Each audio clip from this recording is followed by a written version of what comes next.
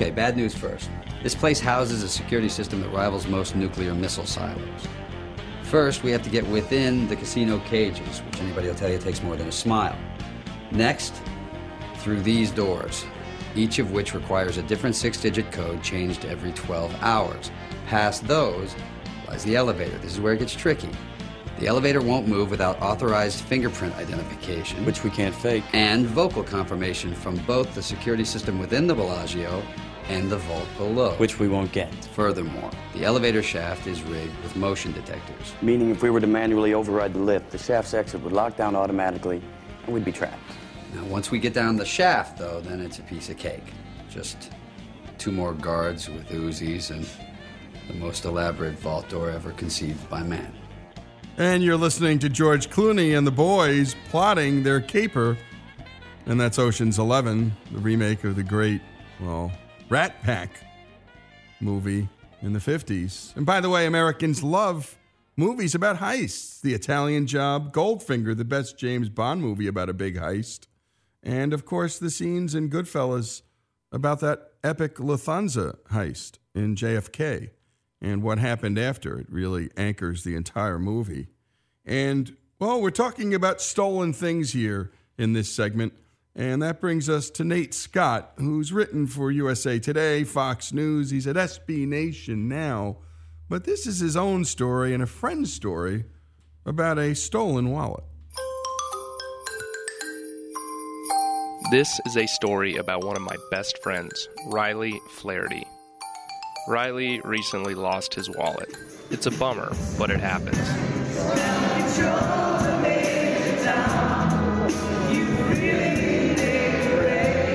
He was at a Wilco concert at King's Theater in Brooklyn, and after the show, he took an Uber back home to Manhattan.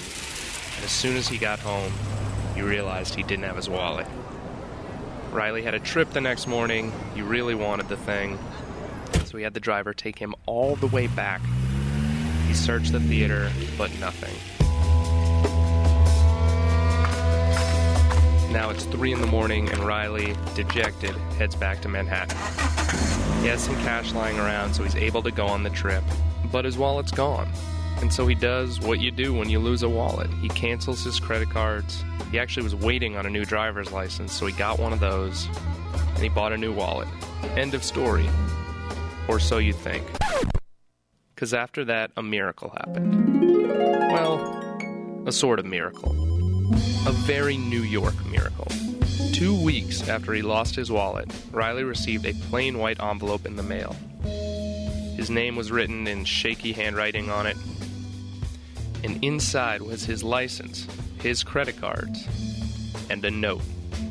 The note read, "Dear Riley Flaherty, I found your wallet, and your driver's license had your address, so here's your credit cards and other important stuff. I kept the cash because I needed weed, the Metro card because, well, the fare's $2.75 now, and the wallet because it's kind of cool. Enjoy the rest of your day. Toodles. Anonymous." I've never been so conflicted about a nice gesture, Riley told me. The cash, gone. The wallet, gone. The Metro card, gone.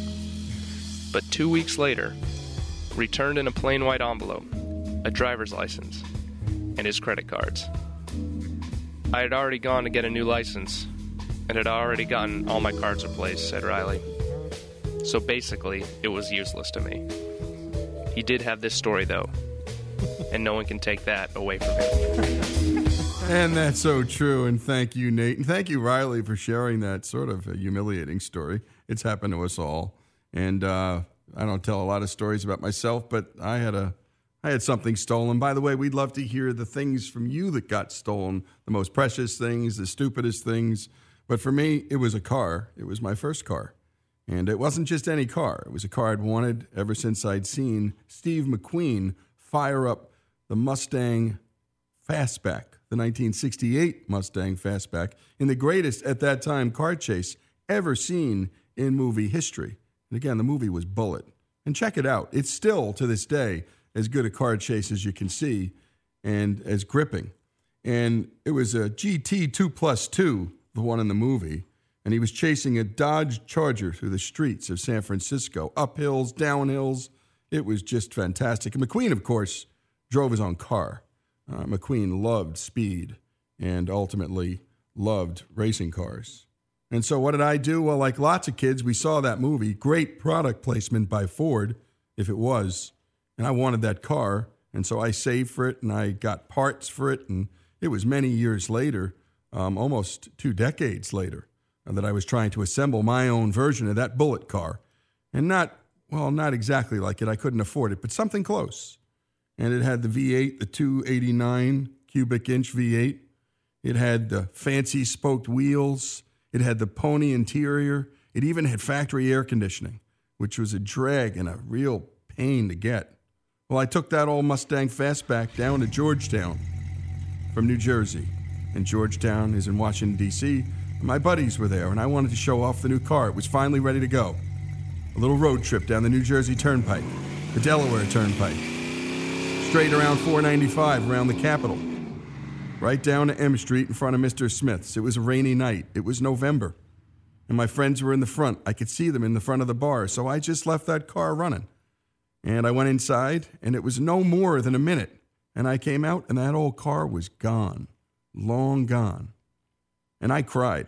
I cried. And then I screamed. And then I called the cops. And let's just say Washington, D.C. at the time, a call for 1968 Mustang Fastback redone.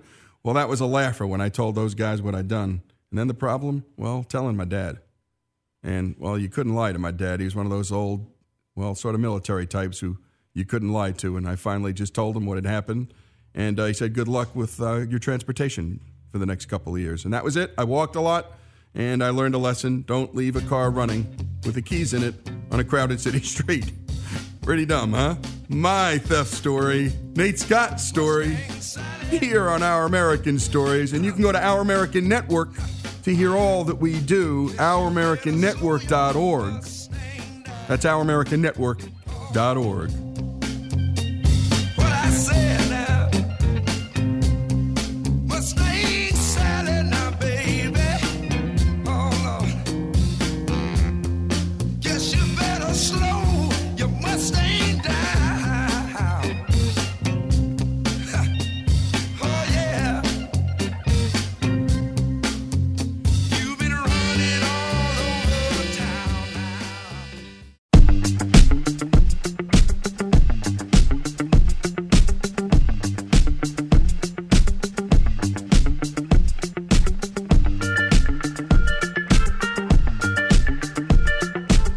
This is Our American Stories, and now it's time for one of our favorite regular features, the Burning Question column with Heidi Mitchell. And you can see that in the Wall Street Journal. We love it because, well, it's just damn interesting. And this week's question, why are human ears shaped that way? Heidi, thanks again, as always, for joining us. Oh, thank you for having me. And before we get into things, Heidi, we love to keep progress of your move into Chicago.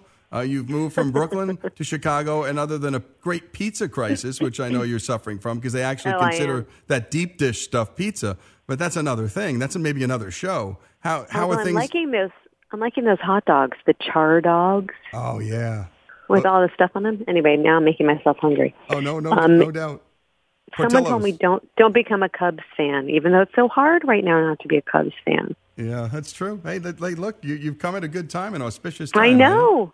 I did. I brought good weather, and I brought the Cubs to the World Series. We'll see. Well, excellent. We'll keep tracking that because, Americans move a lot, and we are probably, as a people, the most itinerant, prosperous country in the world. I don't think I wonder if that's true. That might be true. Maybe that should be a burning question, Heidi. Why do we move so much? Why can't we so sit much? still? Yeah. Who knows? It's meta ADHD. I think it could be. Maybe the whole country is. Let's talk about ears, Heidi. What on earth made you and the crew over there at the Wall Street Journal think this one up? Well, I think maybe it's the outgoing president. And his very large ears had us all thinking about. He does have some big ears. Not that there's anything wrong with that. I'm going to pull a Seinfeld here. Not that there's anything wrong with that. Yeah, I don't know. It's on the list, and it came up now. And I think that maybe we're all like slightly pining for the days when, it was politics as usual, not politics as reality show. Yeah, that's true. One day, I'll never forget this. I was at an airport at JFK. Our acting teacher had assigned us to just watch couples greet each other who'd not seen each other in a while, and that we could tell the nature of the relationship by the greeting. And it was fascinating. Well, what we started fixating on was ears. And I don't know why, but they became very funny things to start watching because they really are weird-looking ears. They are weird-looking. And if you think, as we're talking, if you touch the top of your ear, I'm not in front of a mirror, but I have these weird ears that don't curl all the way at the top. And it looks like a dog took a bite out of them or something. They have all these little ridges at the top. So I had asked the doctor about that, and he just said, basically, you would, if you slap someone else's ears on your face, you would hear totally different. Well, because you're just used. Everyone has their own way of hearing, and they hear differently. If you have different ears slapped to your face, which I'm sure there's been ear transplants done, and maybe it was really weird. So do the shape and size of ears make us hear better or worse? Well, it doesn't really. It's not quite like that. It's more like you're only born with one pair, and so that's just how you hear. And so it's already optimized for you, for everyone. You get used to it. So he was saying if you had this ear transplant, it would just be super weird, and it would take time to get used to it because we each have our own sound signature that we hear. So if I took your ears, your huge, I'm sure, ears, and slapped them onto my tiny head, it would be weird because I'm just used to what I've got. Right. And by the way, I love the part of your job, Heidi, where you take what's seemingly a silly question or just an odd question, but you run it down and you go chase the best experts in the field. and this one happens to be a guy named Dr. Rickett. Tell us about Dr. Rickett. This is the best guy. I mean, it was really weird because I had such a hard time finding somebody, and I ended up with a guy who specializes in hearing aids. So he specializes in optimizing, creating these hearing aids, and so he's at Vanderbilt University, and he was a great interview. He had lots of fun with this. But if you're online and you look at the comments, if you scroll down, there's 72 comments, and it devolved into this evolution crisis at the bottom of the page. So, they say don't read your reviews. I shouldn't read my comments. No, you but shouldn't. This guy, Dr. Ricketts, he's great. He was really very clear and had a good sense of humor as well, which is always a prerequisite for somebody. So from the column, you wrote, the shape of the ear has a big effect on how one hears. Some animals, it turns out, have rotating ears. Humans don't need ear functions with up-down precision hearing, quote, since we're not likely to be attacked from above or carried off by a bird. Fascinating. Like I said, he has a good sense of humor. Oh, my goodness. Yeah, so think if you're like an owl, your ears kind of go around, or there are other rodents that can do that because they could be, dragged off by some flying crazy thing, like an owl.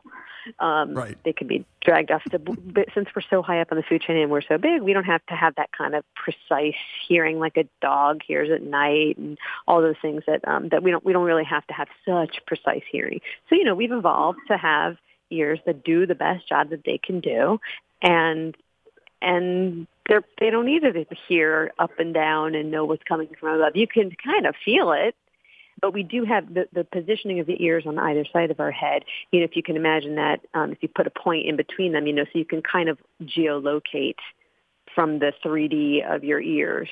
You can triangulate, right, where that is coming from. So we are able to do that by the very fact that our two ears are on either side of our head. Yeah. And what are the different parts of the ear, Heidi? And do they all have a different purpose?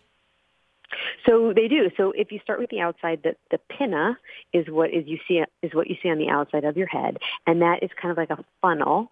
It's kind of like a horn, and it points slightly forward. If you can touch your ears and see how they kind of like point forward, and so that's gathering more sound from the front. And then what happens from behind is that it's called shadowing, and so the sounds behind you are sort of like muffled. So you're more closely hearing the person who you're facing, which helps in lots of situations to be able to focus in on the person in front of you, right, and not let all the ambient noise around you get in the way. If your ears were flat against your head, like maybe you had them taped down, you might have a harder time telling who's talking to you and focusing on the person in front of you. And then inside, there's a whole bunch of different things happening inside, including, your ear canal, which sort of it takes that horn and funnels the sound down, and it acts as an amplifier. But it's still in the 2,000 to 4,000 hertz range, which is so you can hear sibilants and vowel sounds, but it's not a really a wide range like a lot of animals have. And at the end of that canal, where all your earwax is lodged, is this sort of the eardrum, which is called the tympanic membrane, and it's super sensitive to sound. And then there's other stuff behind that then signals your brain. And by the way, the earlobe we noted here has no other function but then this. As we men are shaving and we hit it, it's there to bleed profusely for the next 3 days. I think that's the only purpose an earlobe serves. Well, you can read the comments and find lots of other purposes for your earlobe. Oh, I'm sure. By the way, Dr. Ricketts said this: the ear is self-cleaning, a self-cleaning, self-oiling machine, so don't shove Q-tips in there. That was going to be my next question. What was that advice up to? Why did he say that? I think most of us do shove Q-tips in there. Not only do most of us, but he even does. It just feels so good. I don't know why, but I think what you're doing is you're compacting all that wax that's meant to be in there. So you have little tiny hairs and you have wax, and that's supposed to collect all this dirt and stuff that's coming in, and then it's supposed to naturally expel itself. I guess when you shower, when it gets wet, it will expel occasionally that. You'll see sometimes, this is gross, but you'll see some little bits of wax that come out. So when there's like a lot of dirt, it'll expel itself. So you're not really supposed to stick anything in there. It's really a well-oiled machine that does its job pretty well. However, Johnson & Johnson invented the Q-tip, and so many of us are addicted to this guilty pleasure. I clean my ears every morning, and my daughter will come to me and she'll ask me to clean her ears out, and she's only 7. I do too, and I love it. And maybe one day we'll clear our ears together, Heidi. I mean, whatever. That'd be a really... Wow. Well, by the way, we'll do that on the air one day, Heidi. That'd be really weird. That would be weird. Fortunately, it's you can't see us. Thank goodness. And by the way, cleaning your ear can actually dampen your hearing, Dr. Ricketts told us. Yeah, so you can. What you're doing is most of us, you're pushing that wax further in. So unless you're just like doing a gentle circle around the kind of the outer rim, usually people are jamming it into their ear. So you're basically compacting that earwax. And I know, for a personal example, my brother was having some weird hearing issues. He went to the doctor. The doctor did some suctioning thing and got this huge chunk of wax out of his ear.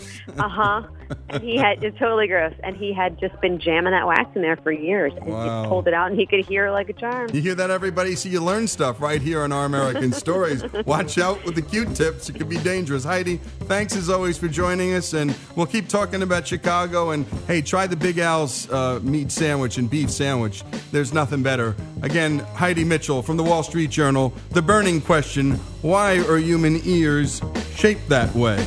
This is Our American Stories. Get that finger out of your ear. You don't know where that finger's been.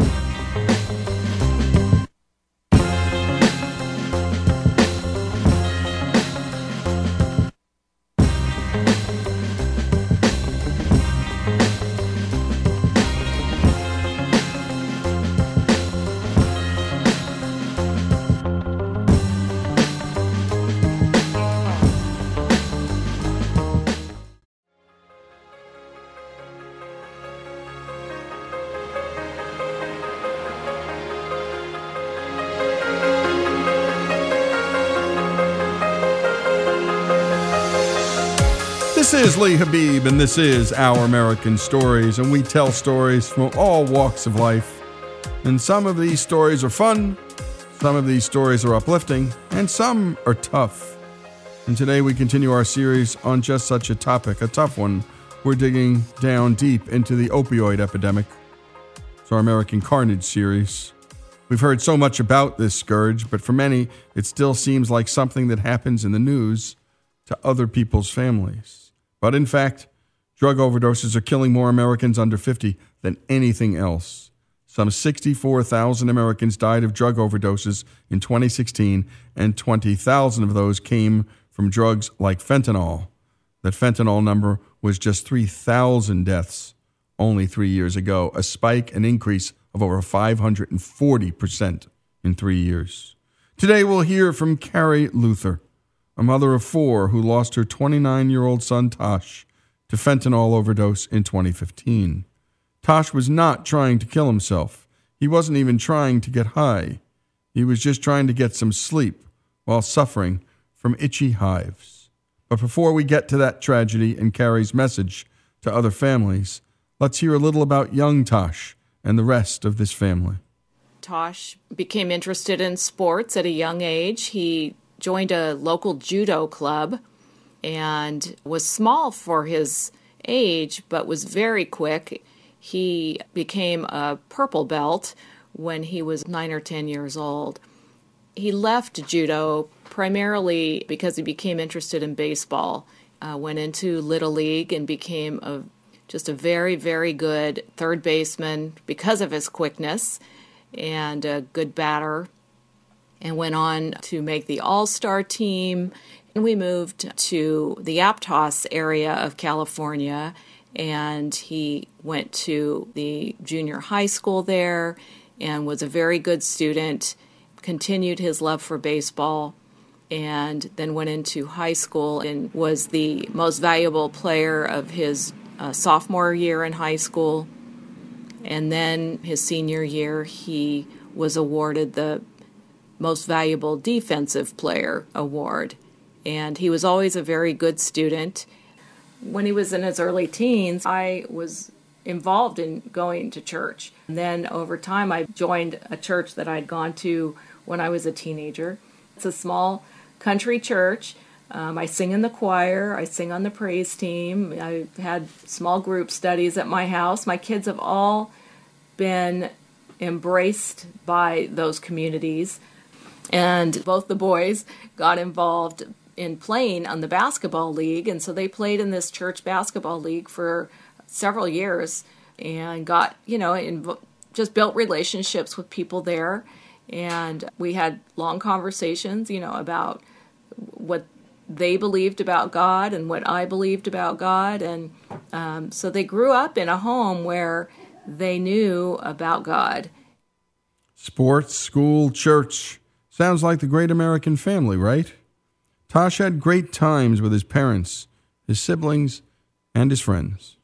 We just had a really good time playing together, and he would go with me because I'm a celestial nut. I love meteor showers, and he would humor me and go on treks out into the middle of nowhere in the dark in the middle of the night to watch the meteor showers. And he had a group of friends that he'd grown up with that just were his buddies, and they often came over to our house for barbecues. We would all play games together and play horseshoes and darts. And he and his little brother, who was 7 years his junior, they and some of his friends would have these crazy games of wiffle ball. And even when they were, in their adult years, it was pretty funny to watch them out running around and trying to hit home run derbies and so forth. But he was just like that. And of course, he wasn't a saint either. He was a normal kid, and he'd get aggravated and lose his temper just like anybody. I'm not going to pretend that he was perfect for sure, but he was a really good guy. As he became an adult, Tosh brought that same really good guy energy to his job. He became an employee of a local grocery store and grew in the organization. His coworkers loved him, and he was loved by his customers.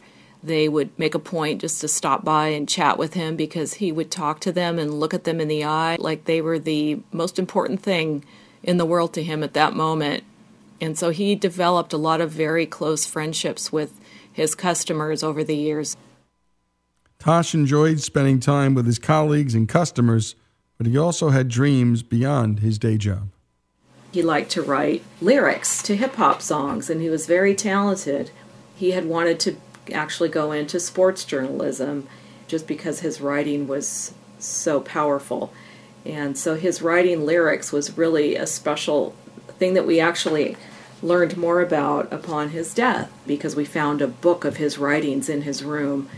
And we took one of those, and actually it's painted now on the side of his dad's skate shop in Santa Cruz, and people come by and see this beautiful mural that the graffiti artists that know his dad painted on the wall to honor him. But as Carrie has already said, Tosh was not perfect, and their family wasn't either. And who among us is? When Tosh was 2, his parents divorced. Though Carrie and Tosh's dad are friendly and close to this day, she knows that divorce is as hard for kids as it is for the grown-ups. I had to ask my children for forgiveness because of what I put them through in that process, is that there's a void there. And they're getting shuffled back and forth, and, my attention wasn't always on them, giving them what they needed. And so, yeah, I'm sure there was a void there that he was trying to fill and escape from somehow during his teenage years. Those are the toughest years anyway. And so, starting in those years, Tosh started experimenting with alcohol and marijuana. But as he grew out of those, he and his friends took up cocaine. It made him not feel his problems. When he was using, he would forget about that. He felt maybe stuck in his job and wanted more. Didn't know where he was going to go next in life and wanted more. And so it was a struggle. One of his friends always had it, and he would, try to go over there just to be with his friends without doing it, and that was impossible. Tosh was always both thoughtful and transparent with his family, so it's no surprise that he went to his mom when he wanted to stop using cocaine. Just 6 or 7 months before his death, he came to me and shared with me that he was struggling and wanted help.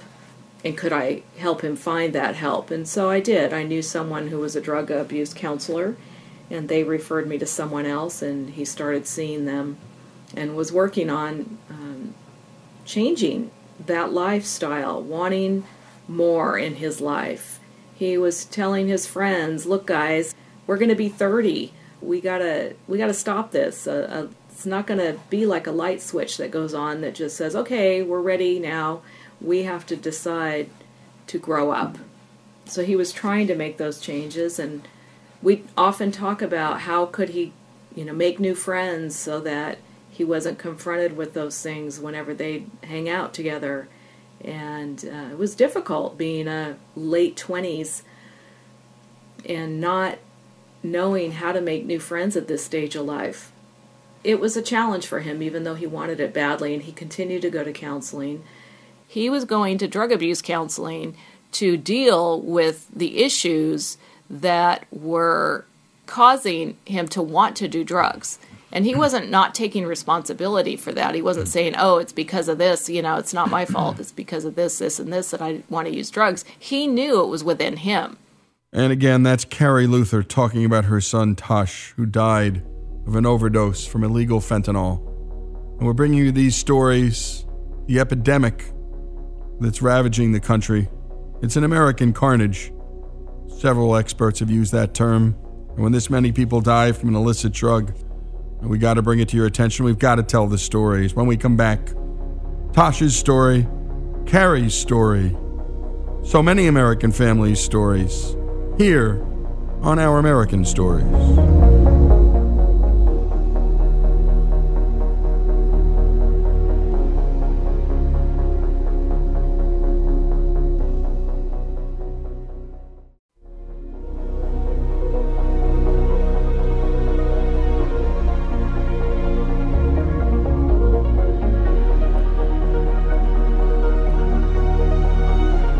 And we continue with Carrie Luther and her son Tosh.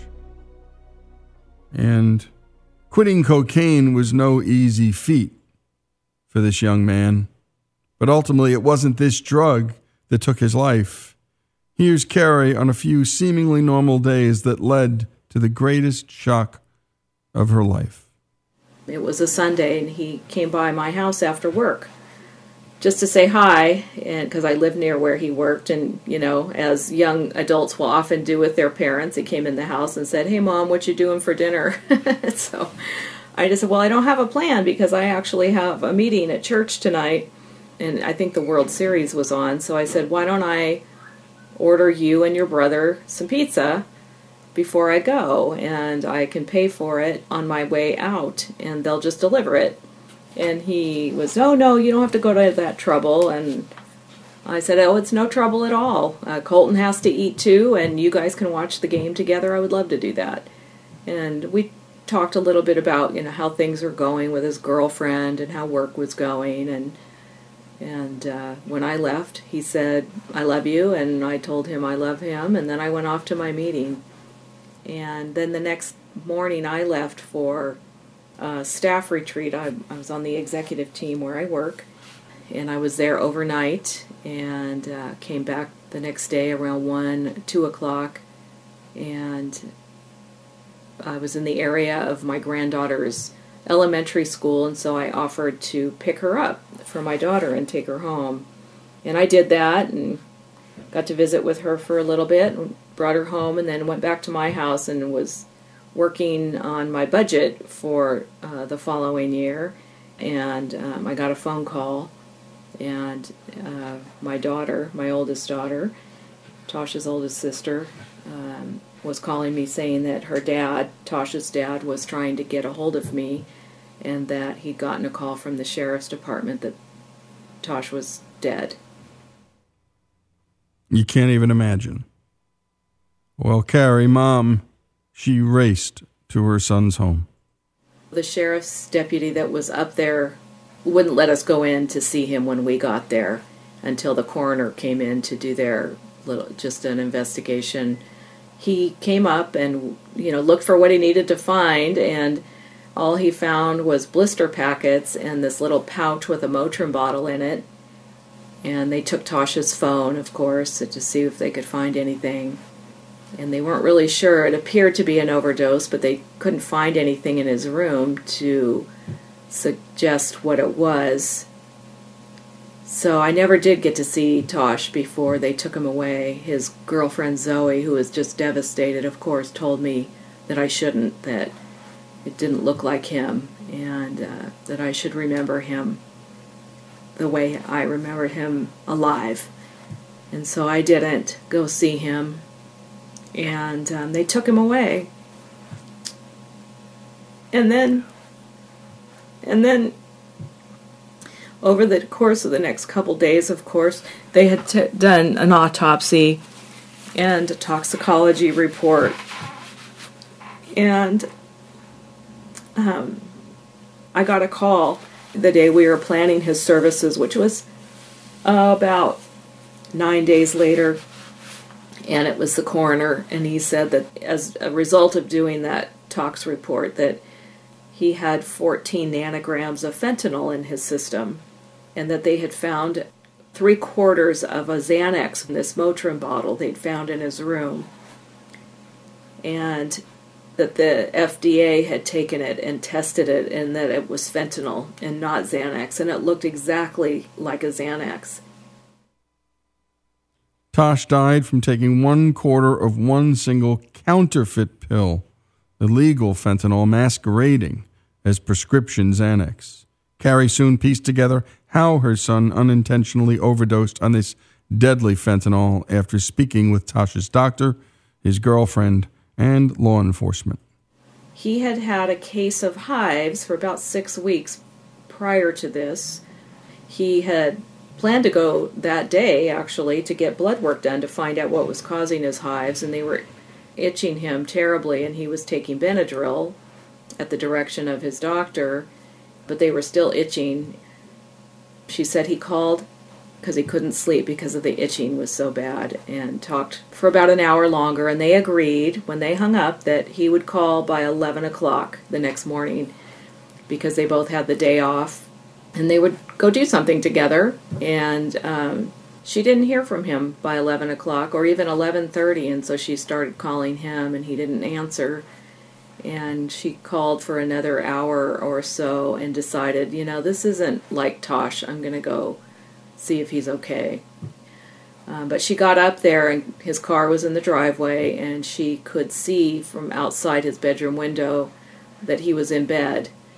She couldn't get in at first, and she was able to jiggle the lock and get inside, and went over to him and put her hand on his shoulder, and he was cool to the touch, and she rolled him over, and he had vomited onto his pillow, and she saw that his lips were blue, and so she called 911 immediately, and they told her to lay him on the ground and start CPR until they got there, and that was probably about 15-20 minutes, because it's a very narrow road to get up there, and with a fire engine, that's not easy to do.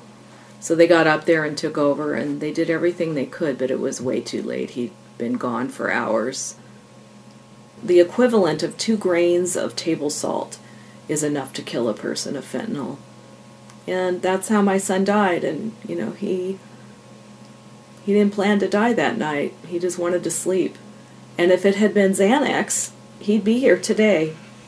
And now it's an epidemic nationwide. I don't know about the world, but I know in the United States, that these people are manufacturing these fake drugs to look like Oxycontin or Xanax, and I don't even know what else. And they're using pill presses to make these fake medicines, and people are taking them not knowing that they're taking fentanyl, which what I've learned is 100 times stronger than morphine or heroin, and it just shuts down the central nervous system. And so Tasha's doctor, with whom he was treating for the hives, told me that he essentially just stopped breathing and went to sleep and never woke up.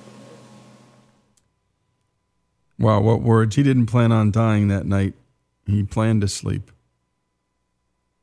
This terrible loss, by the way, was in 2015, but Carrie is still hard at work telling her son's story to try and help others. I spoke at a local high school to 1,000 students to tell them, he was just like you. He was an athlete. He was a good student. He loved music. He loved the Giants. He loved the Raiders.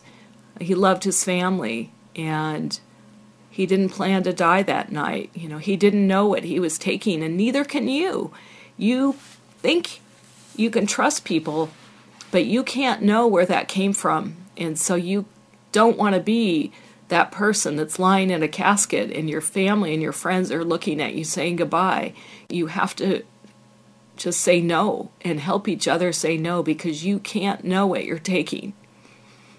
And then I spoke to probably 40 or 50 parents, and I told them Tasha's story, and I said, you need your kids to know this. Tell them my son's story, and tell them that you don't want to lose them to something so senseless, because there's people out there that don't care.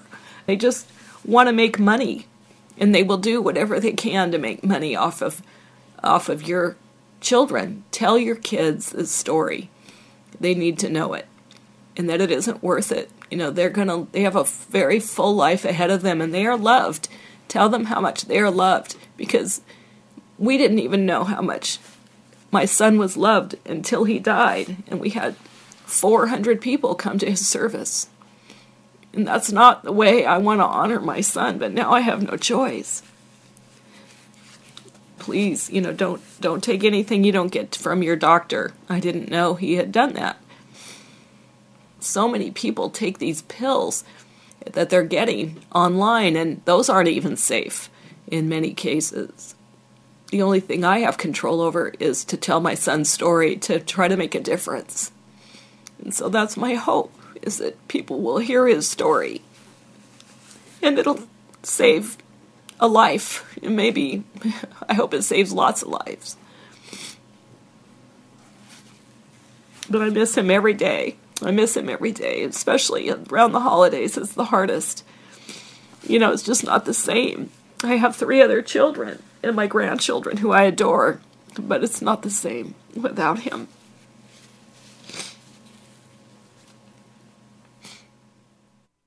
And those are tough words to hear. And thank you so much, Carrie, for sharing your son's story, your story. And folks, this is something we got to educate our kids on. That supply chain of where they get their drugs, we've got to know where they're coming from. We've got to let our kids know if it doesn't come from your doctor or a close supply chain. Don't take the drug. And this is Our American Stories. Carrie Luther's story, her son Tasha's, and so many tens of thousands of Americans suffering from this opioid epidemic in this country, from illegal opioids. This is Our American Stories.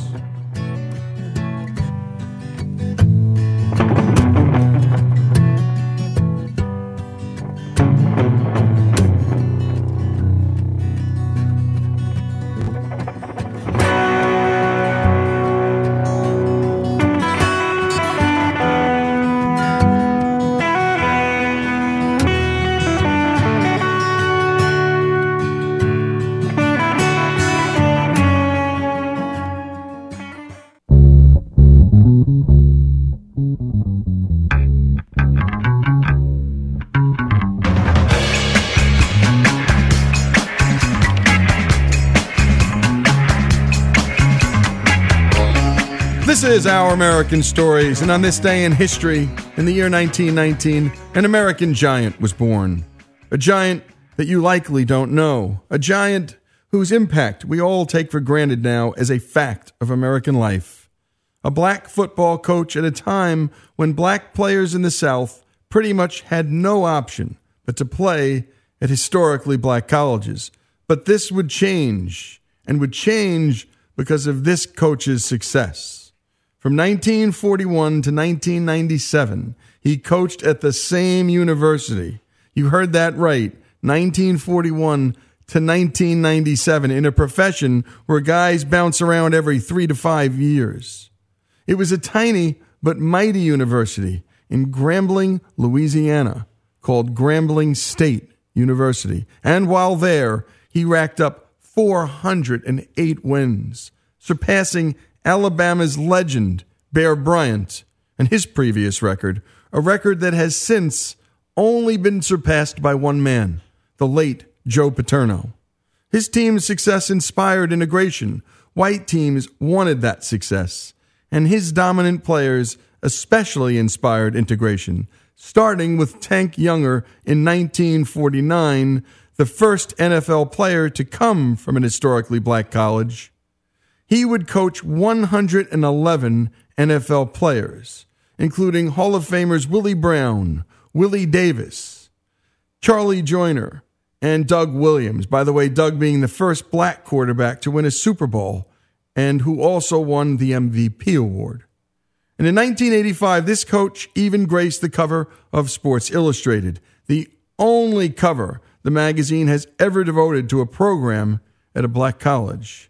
This coach's name, Eddie Robinson. And for the hour, we're celebrating his life. And we're mostly going to do it through the story of one man whose life was forever changed by Coach Robinson, as an example of his equally important legacy of molding men. This man we spoke with was Nehemiah Wilson, then just a kid from Baton Rouge who wanted to play some college football. Now, Eddie had talked to my high school coach and everything, and so he said, Coach, he said, Nehemiah go get a lot of scholarship offers and everything. And he said, we need to kind of show him up early. So Eddie said, man, he said, Bert, he said, I got Jerry Robinson, just a sophomore, All-American. He said, I got Howard McCowan, I got Preston Powell, I got Jamie Caleb. And he said, hell, all of these guys are 6'2", 200 and stuff like that. And he said, hell, he's a 155-pound kid and everything. So Bert said, Coach, I want you to come see him and everything like that. He said, because I'm putting him in the car and bring him up, but I want you to come see him. He said, well, I ain't going to have time to go see him and everything like that. So Coach said, all right, you going to let him get away. Well, little did Bert or I know, Robinson had went to my mama's job and talked to her. And when she came home to me crying. And I said, what's wrong, Mother? She said, baby, she said, I just met the most wonderful gentleman I've ever had. And I said, well, who? And everything. She said, Coach Eddie Robinson. And I said, well, I said, no, you didn't see Coach Robinson. I said, you saw somebody else. I said, Coach Bird told me he wasn't coming to see me. I said, baby, I'm telling you, he came to my job. And he told me how bad you wanted me. And he wanted you to play and everything. And he said, I didn't know what to say because I didn't know what you were going to do or what you were going to go anyway. She said, but, baby, you know, he actually cried in front of me. So he told her, he promised her that I was going to class. He promised her that I was going to church every Sunday. And at that time, you were getting a little subsistence with your scholarship of $20 for your laundry and stuff like that. And he said, if he don't go to church and everything, he won't get that $20 and everything like that. She said, I'm going to do the same thing that you've been doing with him all his life. And when Nehemiah got to Grambling, he and Eddie discovered a connection that they didn't know they had. My high school instructor was his mother-in-law, and her name was Mott, and I was her favorite student. And so when he found out that she was my teacher and everything, then he started telling me things, you know, and we started doing things. And then all of a sudden, his wife adopted me as her son at college, you know. And they got into quite a few arguments about me playing or not playing. And so from that point on, you know, it was always a man that had a foot in his house, you know. An adopted son whose father was never a part of his life. When Nehemiah's father returned from World War II, he didn't return to his family. He started another family elsewhere. So Nehemiah needed a father figure. But Eddie didn't see this at first and later wrote in autobiography, Never Before, Never Again, here's the quote, I was having so much trouble with Nehemiah. I told my wife, Doris, I needed to talk to her about him. She looked at me and told me, you might be a pretty good coach, but you aren't real smart where the guys are concerned. Right under your nose, the reason you're having trouble with this young man is you carry him every place you carry Eddie. And that's their son. He sees what you're doing for Eddie and how you and Eddie are getting along. Nehemiah wants you to be his daddy, too. Doris helped me to really find that out. I wasn't aware of that fact, that it was happening. Ladies pay more attention to that kind of thing. Nehemiah had come from a home where he didn't have a daddy. I guess I became a father figure to Nehemiah, a mentor before I really knew what the word mentor even meant. I wanted to model my behavior for him to show Nehemiah how to succeed. So I began to include him with Eddie Jr. We took him to church, had him over for meals. I got better and better for Nehemiah. Nehemiah is still a part of our family. He's still my heart. So much more from this man, this legend, and in the end, this surrogate father for so many men. And this is what made him great. The great, late Coach Eddie Robinson of Grambling State. After these messages.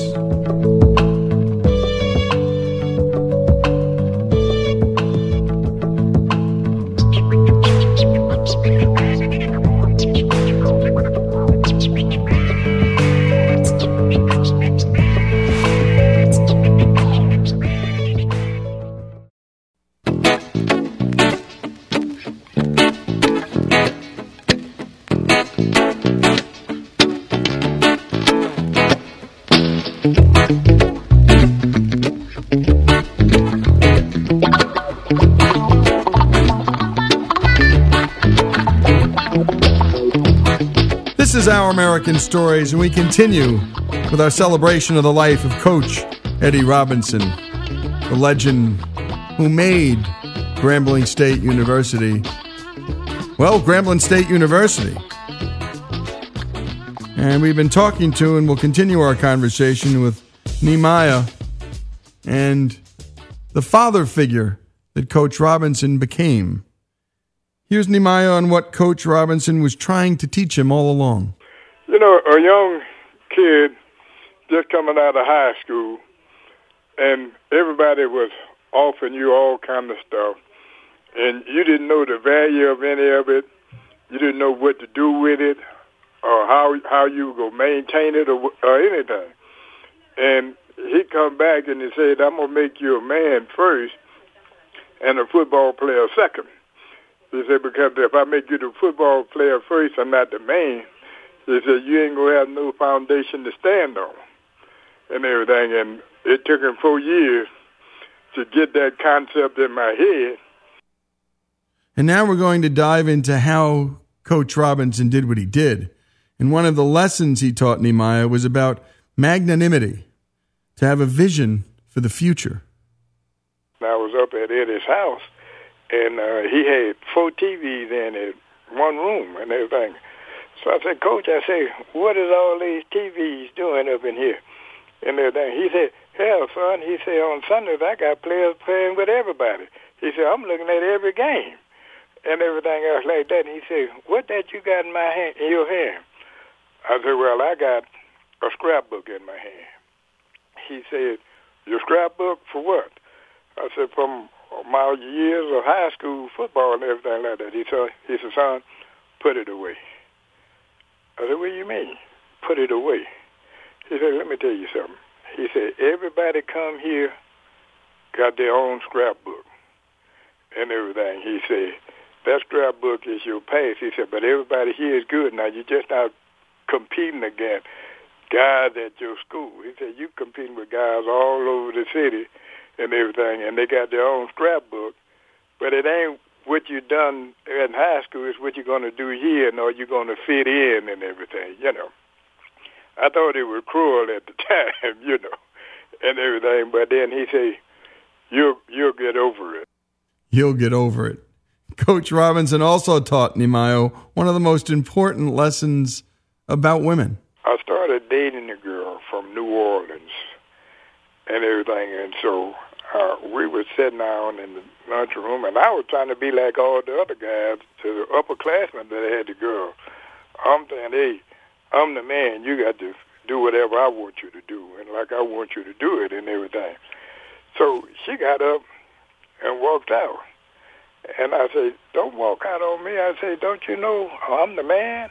And everything. She kept going. So the next morning I went to breakfast, and she was in there, and I said, how you doing? She got up and left, you know. And so when I got back, I had a backfield coach named Tom Williams, and he told me, he said, well, I saw you talking to Miss Rito on campus. And I said, who is that? He said, the girl that you're dating now. I said, well, I'm not dating anybody now. But he said, this one here walking down the sidewalk. Oh, I said, yeah. I said, I know her and everything. He said, ain't none of these guys ever been able to sit at a table with her or talk to you and hear you all of a sudden you talking to her. I said, I was talking to her, but she gone and everything like that. So he said, well, what happened? I said, well, I told her I was the man, and she had to do what I say, and if she couldn't do what I say, don't come around me. I said, she got up from the table and walked away and never came back and everything. And so Tom laughed because, he was that kind. And he thought it was funny, so he went and told it to Coach Rob after practice where all the coaches meeting. And so Coach told me, he said, Nehemiah, he said, look, boy, he said, I'm getting kind of tired of you. He said, listen, he said, what do you think of your mama? And I said, my mama is the best woman on earth and everything like that. He said, don't you know that that girl eventually is going to be somebody's mama and everything, and you trying to tell her that you want her to be your lackey, your slave or whatever, and she don't have a mind of her own. She got to do what you want to do, like you want to, when you want to. He said, do you want that for your mama? I couldn't say nothing but no. And everything. He said, well, treat the woman with respect and everything else like that. And he made me go over and apologize to her and everything, which was the hardest thing I figured I had to do, was apologize to a woman. But I didn't know how to treat her. I mean, you basically in a house without a father and everything, and you a young man in that house and everything, girly things is something you'll never do and everything. And they had to listen to you. And so my mom heard me say that and everything else like that. And so she came, when I got home for that weekend, she said, Sonny, she said, I want you to go in the house and wash the dishes. So I said, Mom, I can't do that. I said, that's a lady's job. And boy, I knew she was going to try to hit me. So I jumped to her right side and forgot she was left-handed, and she cold-cocked me with her left hand and everything. And that night, I was in the bed, and I hear her and Eddie on the phone talking and everything. She said, Coach, he said, he ain't coming back and everything else like that. And she said, I don't know what to do with him. He's on the corner here and everything, hanging out with the boys by the movie theater and everything. I ain't got nothing for him to do here. He said, what should I do? He said, get him to the bus stop and everything. So after the weekend over, I got to the bus stop and everything else like that. She said, now you just wait here. Somebody coming to see you and everything else like that. Well, Eddie was there, and he said, boy, get your butt on that bus and let's go home. And by the way, as he was teaching Nehemiah about women and about responsibility and about life, we learn in his autobiography, his co-author, Richard Lapchick, said that of all of his accomplishments, he maintains that his great achievements are that he had only one wife and one job for 56 years, Eddie Robinson.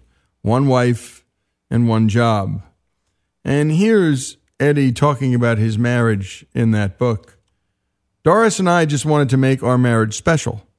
We always said that the key in marriage was always knowing what you were saying because you can't take it back. While you can be forgiven, you can't take it back once you've put it out there. Doris would tell me that some of her friends had their husbands or boyfriends say in the heat of an argument something like, "You're not worth a damn," or something like it. Doris would tell me those women would never forget those words, even if they forgave their men. That was a great lesson for me with Doris. He also went on to say, we have a lot of fun together, and we go places together. I'm not criticizing them, but I see too many men not taking their wives with them or not taking them out to shows or dances. There are many times I think my romance with Doris aggravates them because they don't look so good to their own wives when their wives look at Doris and me. We hug and kiss each time we meet, even if we saw each other only hours before. We need each other. We need to do almost everything together and let our kids see us. Let the team see us. Let them see what a marriage can really be. We call each other a name. I call her darling, baby, and dear. Doris calls me baby. I come home every day at noon. We have lunch with Doris. No matter what, I'm going to come home to eat that sandwich with her. We are both trying to lose weight, but it's not really working. Many friends want to take me out to dinner, and that's fine to go out. However, I'm going home to eat dinner with Doris first. We try to go out to eat together regularly. Couples have to learn to get out alone or with friends. It's just one more piece of a successful marriage. All the pieces add up to making it better. What a coach. What an example. We learned this about John Wooden, too. He taught his boys, look, lunch with my bride every day.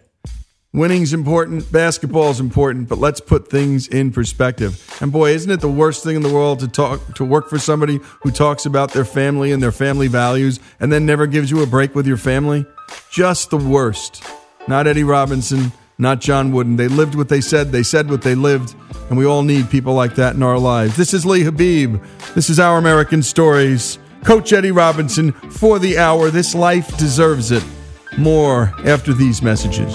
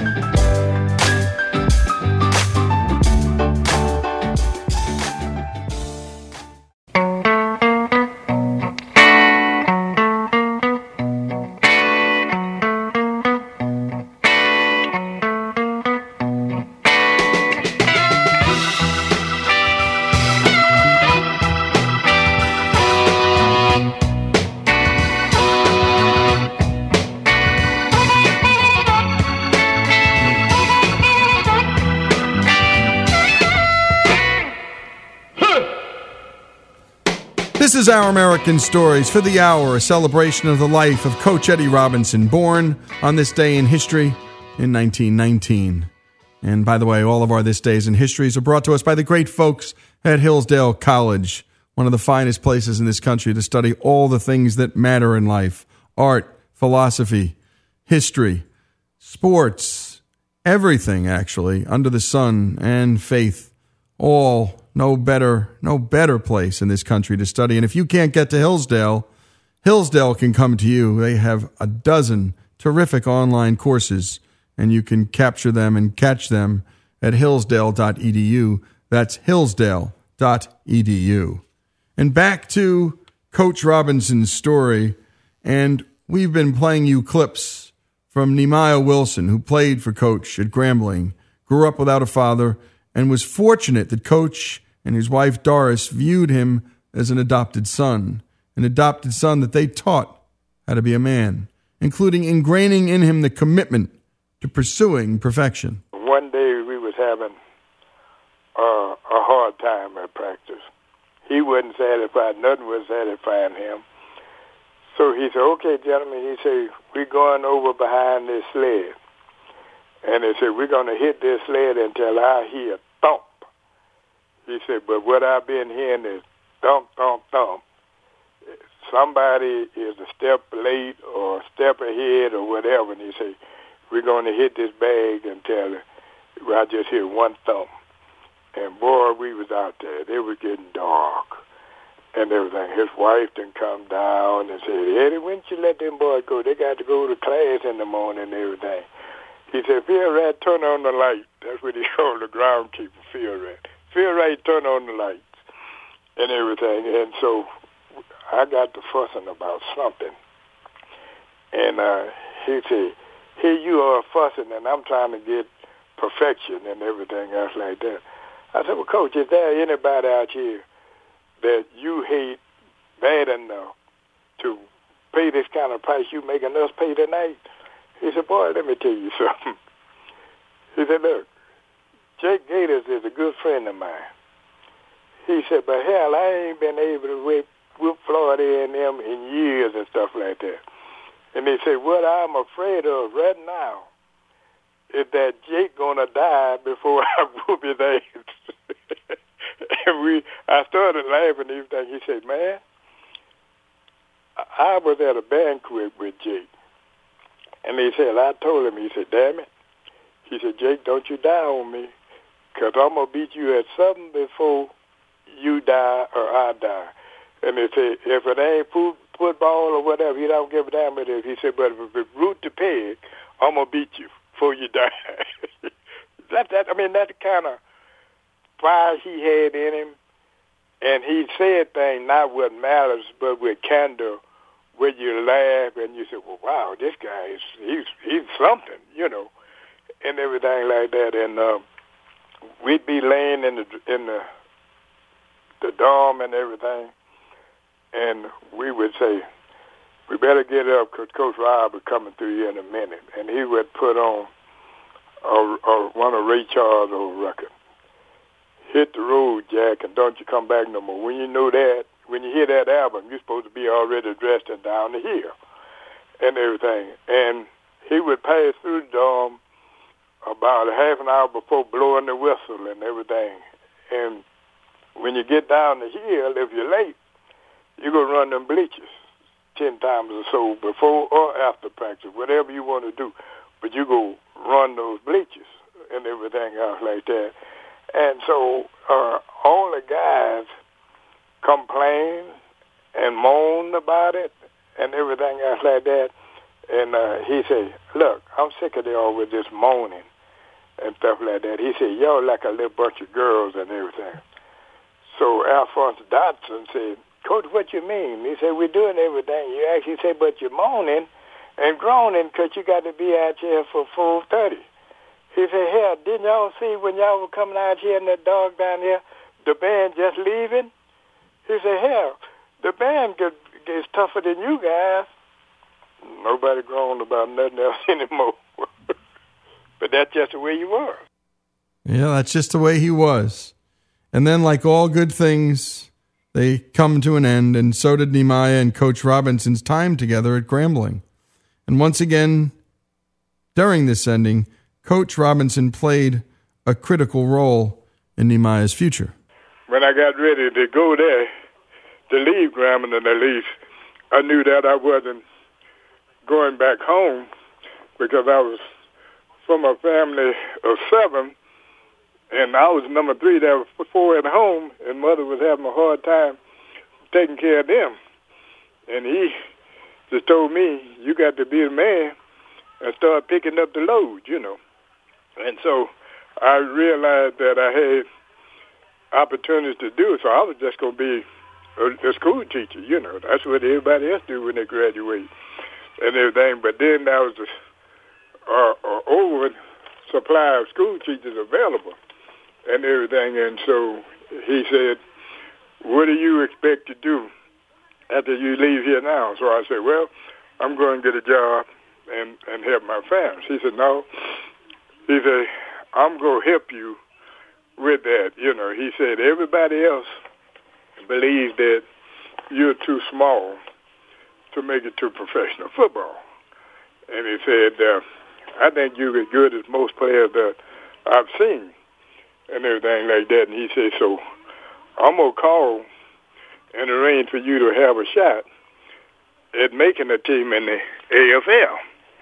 And so I said, I don't have no money to be doing like that. He said, I'm going to talk to a friend of mine and have him just give you a $500 check to go to Denver and see whether or not you like the job that you're going for or whatever. So I came to Denver to see. I said, well, I ain't got to do nothing but go to Denver for $500, and the 5 for the good thing ain't coming out to $500. I'm going to see. And when I got here, it was the Denver Broncos. Didn't know it was them at first and everything. We got here, and they decided to give me the shot based on his word and everything, and, you know, the rest is history. I've never looked back. And when we asked Nehemiah if he knew which of Eddie's friends provided the $500 for him to go to Denver and try out, he told us that Eddie wouldn't tell him. But he always thought that Eddie did it himself. Eddie did it. He just didn't want to take credit for it. And by the way, just a little bit more about this man from his autobiography. And this is just a bit about his character when he was young. And during the summers while he was in high school, Eddie chose voluntarily to pick cotton. It wasn't so much for the money, he said. I wanted to use the hard work as a way to build up my body to get ready to play football. The other pickers couldn't understand me then, but I was using the remnants of slavery and sharecropping to my advantage instead of being used by others. I don't know how you stop a guy like this. I really don't. And this just shows you in the end the power of the mind, the power of character to overcome almost any obstacle. And then that Eddie Robinson chose to train up more men instead of take care of himself, and do that for his entire life, breaking every record, coaching record imaginable. Bear Bryant's, for goodness sake. And only one man has broken Eddie's career win record, the late Joe Paterno. When we come back, more on Coach Eddie Robinson, born on this day in history in 1919.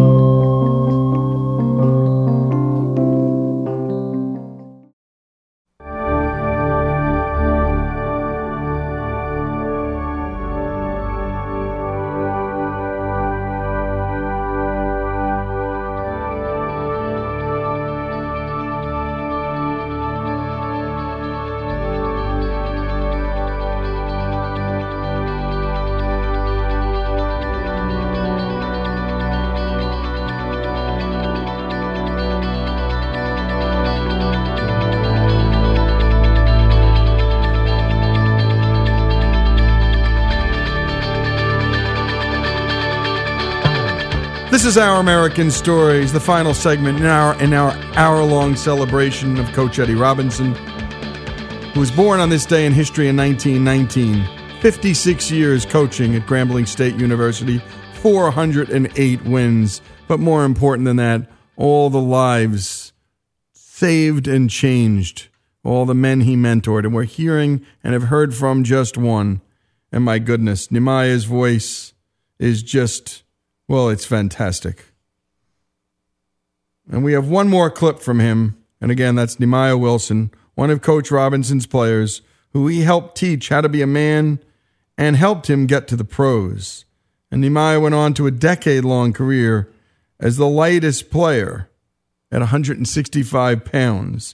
Here he is on occasionally visiting with Eddie in Denver when Nehemiah was playing with the Denver Broncos. While I was here in Denver, when I first got here and everything, Eddie would be at the coaching clinic with all whites. He'd be the only black guy there and everything else like that. And I went and picked him up one night at the hotel here in Denver, and he said, Nehemiah, he said, yeah, he said, you mind if a couple of my buddies come along with me? I said, no, Coach. A friend of yours is a friend of mine. And Woody Hayes and all of them jumped in the car. And that's the thing about Coach. He didn't see race. To him, they were all God's children. And he had a surprising message about race, rarely heard today. In one of the forwards to Coach Robinson's autobiography, Richard Lapchick wrote about this message, writing, quote, in spite of the racial barriers that surrounded his life, Coach somehow maintained a positive attitude about opportunity in America for people of all colors.